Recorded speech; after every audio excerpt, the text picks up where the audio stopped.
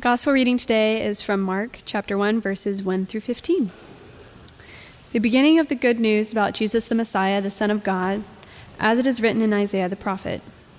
I will send my messenger ahead of you, who will prepare your way, a voice of one calling in the wilderness. Prepare the way for the Lord, make straight paths for him. And so John the Baptist appeared in the wilderness, preaching a baptism of repentance for the forgiveness of sins. The whole Judean countryside and all the people of Jerusalem went out to him. Confessing their sins, they were baptized by him in the Jordan River. John wore clothing made of camel's hair, with a leather belt around his waist, and he ate locusts and wild honey. And this was his message: After me comes the one more powerful than I, the straps of whose sandals I am not worthy to stoop down and untie. I baptize you with water, but he will baptize you with the Holy Spirit. At that time, Jesus came from Nazareth in Galilee and was baptized by John in the Jordan. Just as Jesus was coming up out of the water, he saw heaven being torn open and the Spirit descending on him like a dove. And a voice came from heaven: "You are my Son, whom I love. With you I am well pleased." And once the Spirit sent him out into the wilderness, and he was in the wilderness 40 days, being tempted by Satan. He was with the wild animals, and angels attended him. After John was put in prison, Jesus went into Galilee, proclaiming the good news of God. "The time has come," he said. "The kingdom of God has come near. Repent and believe the good news." The Gospel of Jesus Christ.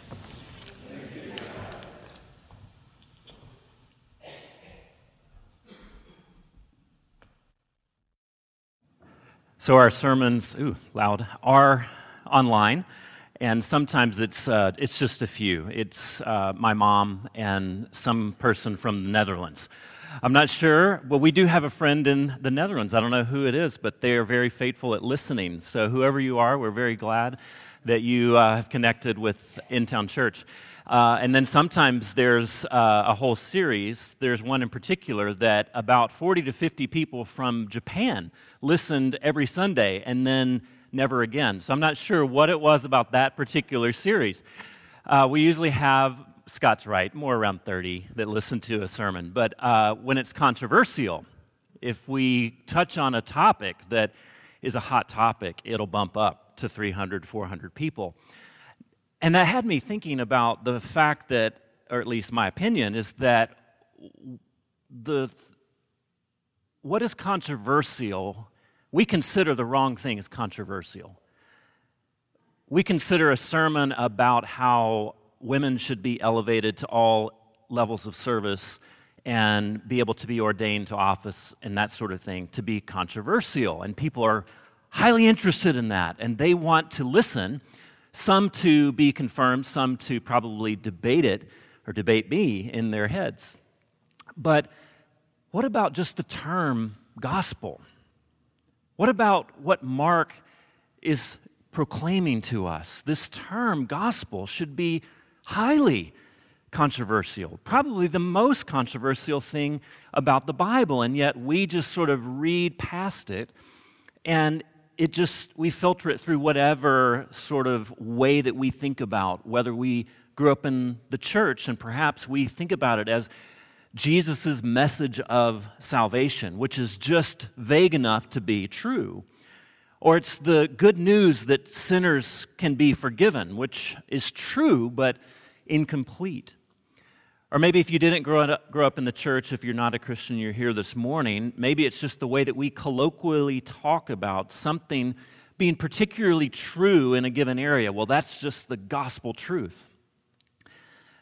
Well, if you look up a term in a dictionary, you'll see that many, if not most words in the English language have 1, 2, 3, or 4 definitions for one particular word. And because English is kind of a mutt language, we have dozens of synonyms for almost every word.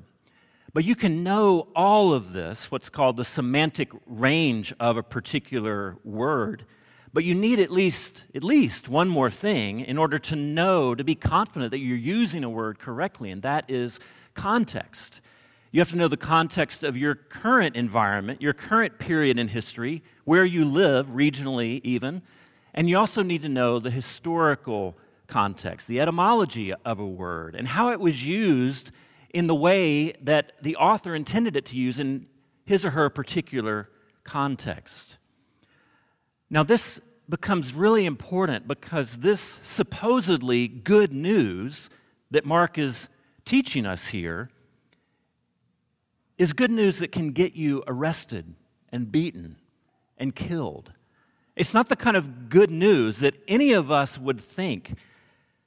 So it's certainly a different kind of good news than we're used to. Maybe one of the sort of lesser known or more disputed synonyms of the gospel. But see, it's doubtful that anyone would go through the trouble to arrest you or beat you or kill you for proclaiming good news that sinners can be forgiven. That's not all that controversial. And if someone disagrees with you, they just kind of let you believe that privately. That's what they believe over in that weirdo church. Or as true as it might be, Jesus will be God's atoning sacrifice for sin. Maybe that's getting a little bit closer to the center, maybe a little bit more particularistic. But yet, holding that belief privately is not all that controversial. So still, what is it about gospel that will get you arrested, beaten, and killed? Words, news, proclamation, preaching only gets you killed if it threatens the status quo, if it threatens the current arrangements of power. And the enforcers of that current arrangement, the enforcers of the status quo, have more firepower than you do, have more weapons, or in this case, have the cross to enforce the status quo. You see, as much as Martin Luther King and the other civil rights heroes may have believed that the gospel was the basis for racial equality, had they been content to hold those beliefs privately, then the white establishment would have had little cause to bring out the fire hoses and the batons and the German shepherds. They were threatened by the gospel that the civil rights movement believed. It's not because these black clergymen believed in the human dignity of all persons and maybe preached from time to time about that in their black churches behind closed doors. That wouldn't have gotten them beaten, arrested, and killed, at least not at that scale.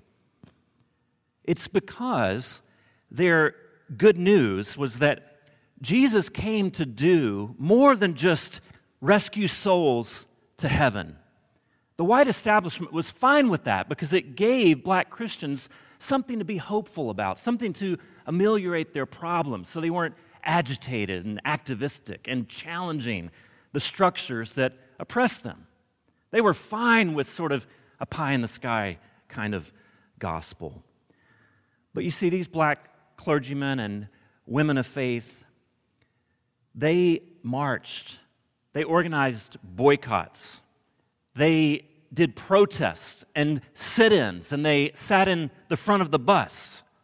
Their gospel stood the world on its head because they weren't content to sort of sequester the gospel in this private realm of spirituality.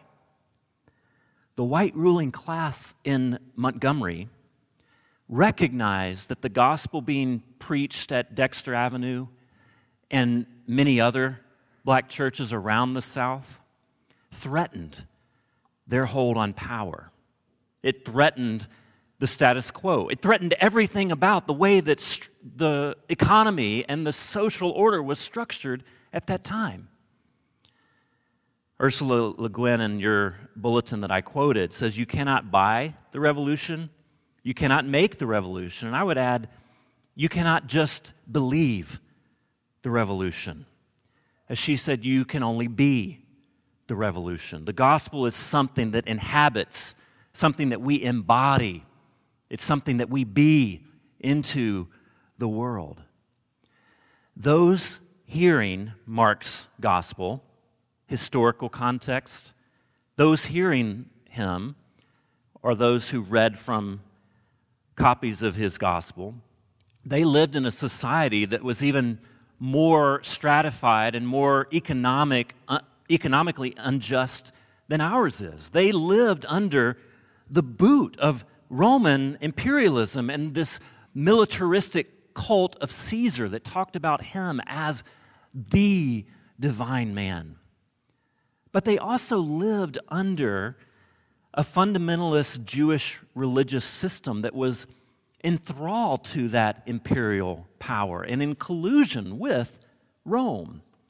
And these religious elites, what Mark calls throughout his gospel, the Pharisees and the teachers of the law, that's shorthand for this legalistic system that centers in Jerusalem and has a very stratified hierarchy of people that are in touch with God and are credentialed to dispense his goods and services. They were the ones that dictated theological orthodoxy. They controlled the mechanisms of the gospel, the mechanisms of redemption. And everything, everyone must come through them, must come to them in Jerusalem. Are you starting to pick up on why what Mark is saying is a little bit more controversial than just it's a new private spirituality that you're supposed to believe it quite deeply, but it doesn't necessarily filter out or threaten anyone's power in the public world? And where does this gospel come from? Mark says it comes from the wilderness, from a weirdo who wears clothing made of camel's hair with a leather belt around his waist, and he ate locusts and wild honey. Richard, do you say that was very Portland? I thought I heard that. That's a good line. It wouldn't be so weird here, but it was very weird to be bringing preaching and proclamation from the wilderness. Maybe not weird, but it was considered weird by the elite in Jerusalem. You see, this is Mark's way of saying that the Pharisees and the teachers of the law would have viewed John the Baptist as a hick, as a redneck. He's leading sort of a tent revival in flyover country. This isn't where significant cultural, social things happen. This is on the frontier with weirdos and hicks. And the religious elites in Jerusalem would have normally been inclined just to ignore it. There were lots of these kinds of messiahs cropping up and lots of these kind of revivals and preachers and so forth. And they would have just been content to ignore it. But what does Mark say? All the people of Jerusalem went out to him. Now, this is obviously hyperbole. The city of Jerusalem didn't evacuate into the wilderness to go hear John's preaching, but it was enough to be significant for the scribal religious class in Jerusalem to take notice and say, this isn't something insignificant. This is a threat to our power. You see, the flood was supposed to go into Jerusalem. The multitudes were supposed to come to them, not leave Jerusalem and go to hear this redneck hick preaching and wearing weird clothes. They're flowing out of Jerusalem from what is supposedly the center to the periphery, to the margins. They're preaching to overlooked people in out-of-the-way places, people that the religious elite in Jerusalem overlooked or even scorned. Now, here's where I want to bring us back a little bit to our context. How does this translate for us? This message that Mark begins to teach here, that we begin to see just by defining the words that he's using, as we did last week, about Messiah being a very political term to attach to Jesus. And now it's taking the power from the center, from the religious class and the elites out to the margins, to the periphery. This message, what we would call a message of civil and social justice, which becomes through the gospel one that is meant to care for the poor and care for the oppressed and care for and guard the alien, setting prisoners free.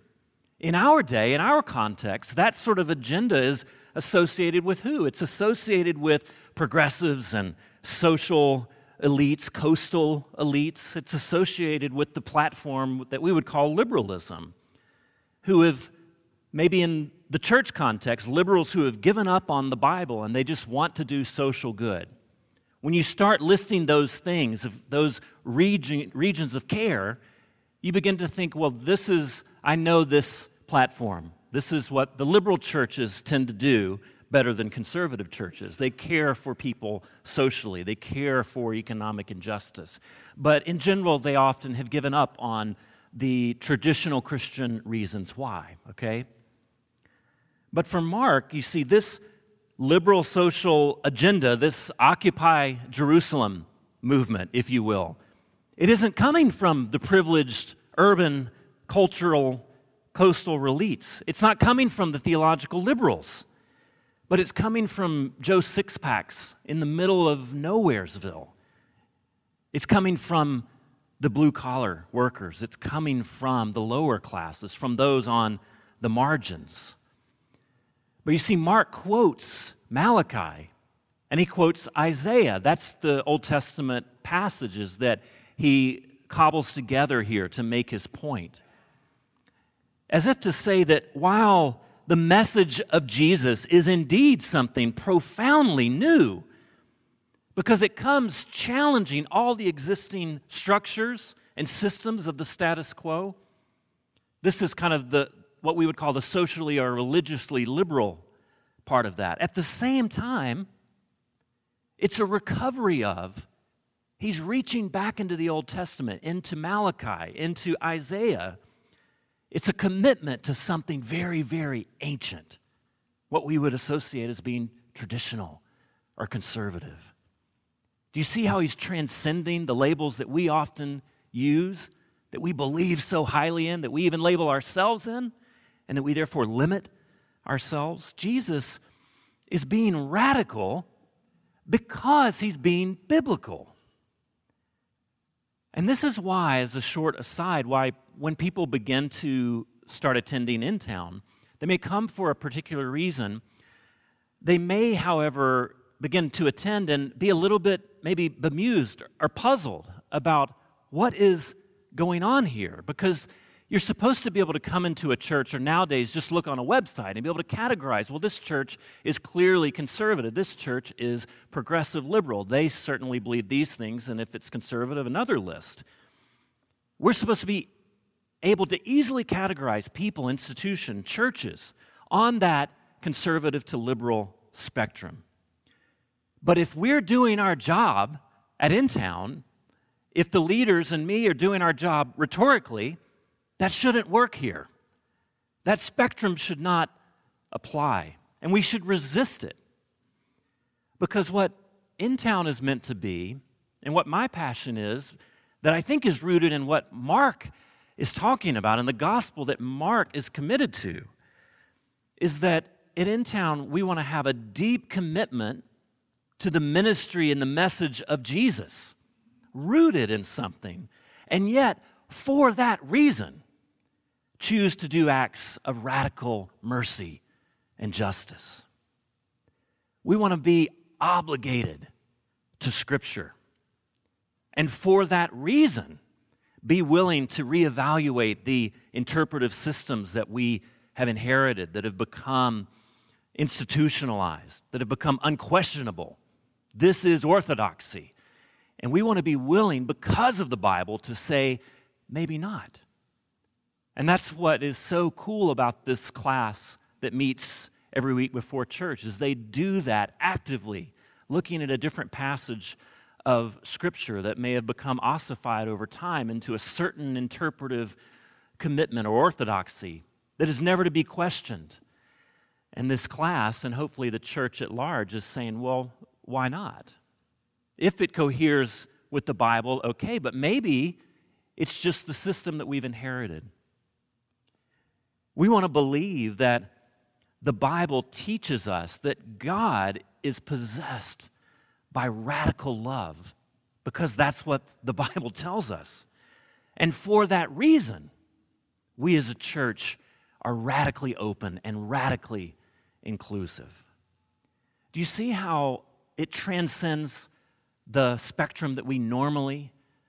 You see, normally socially liberal churches, culturally liberal churches, they're the most inclusive and welcoming, while conservative churches tend to be a little bit more closed door. The conservative churches are the ones that really believe strongly about the Bible, and yet oftentimes, at least stereotypically, they don't care very much for their city. They don't care for the stranger and the orphan and the alien, at least not tangibly. And we want to not be content to exist in either of those buckets. A church, a life rooted in the gospel of Jesus is animated by something that is both radically new and profoundly ancient and rooted. The gospel says, on one hand, everything must change. Not just your spiritual life, but the economic system that you inhabit, the political system that you participate in, the school board, your work, your neighborhood, all of it is called into question by the gospel. And the gospel has resources to begin to propel us into the places of need and places of hurt with God's healing grace. And yet, while it's subversive, radically democratic, liberalizing to the religious and political world, it is also profoundly old. It is deeply creedal. Mark contends, you see, by referring to Isaiah and Malachi that Jesus is coming in the fulfillment of the messianic prophecies and passages of the Old Testament. He's not simply new. He's not something that was invented, but he is the incarnation of God's eternal love for his created world that has always existed. And Jesus comes calling for a revolution by calling Israel to the ancient texts that they have forgotten or maybe have misread in their collusion with Roman law and order. He's questioning the systems of orthodoxy and the self-appointed interpreters. You see, with the Bible, you are oppressing people because you're not understanding the ancient love of God in your own scriptures. Like the prophets Malachi, Isaiah, and all of the others who rose up in the days of exile after the Israelite monarchy fell. John the Baptist comes. He's uncredentialed. He's an illegitimate outsider. He's a bit of a weirdo. He's a hick. And he was the one that prepared the way for Jesus to minister. Not with a scepter and not with a sword and not in halls of power, but in the fields, in the byways and the highways and the dirty streets, among religious outcasts and the uncredentialed and the people of ill repute. You see, because of the Bible, because he understood the Hebrew Bible, he went to those people. He lived with those people. He cared for the social outcasts and the outcasts from justice. But you see, back to our context, Mark's readers probably would have had an easier time hearing this, noticing what Mark is doing, not necessarily believing it, but at least noticing that this gospel was highly public, highly politicized, and maybe we're primed to take hold of it. Because why? Mark's readers mostly were poor, were agrarian, they were exiled Hebrews who were chafing under the oppressive weight of Roman colonialism. You see, they longed for their world to be turned upside down. That was good news to them. Most of us in the American church are far more content to read a passage or hear it, highlight a few spiritual lessons that we can take from it, and go about our comfortable lives in the most dominant, most powerful, most wealthy nation on the face of the earth. Because you see, to listen with the ears of these peasants would call too much of our lives into question. And so do you see how we come with these filters that make the gospel kind of fit within categories that are allowable to the systems that we inhabit? And we don't let it take its radical and yet deeply rooted effect in our lives. These hearers, they weren't looking for a leader to give them new spiritual technique, but they were looking for the Messiah to come and to make water run uphill. They were begging for someone to come and turn the world upside down. Now, that standing the world on its head didn't quite take the shape that many people thought it would, even Jesus' disciples, which we'll see throughout this study. But the point being that many of us in the West, we're content, generally, with a Savior with a little bit more modest scope. But what Mark is doing here in this gospel and in this passage is he's granting us, you see, privileged perspective on the events that had already transpired in his reader's day.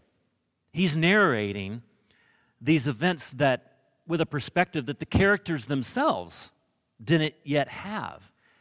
And that is how the world was originally meant to be and how it will one day be.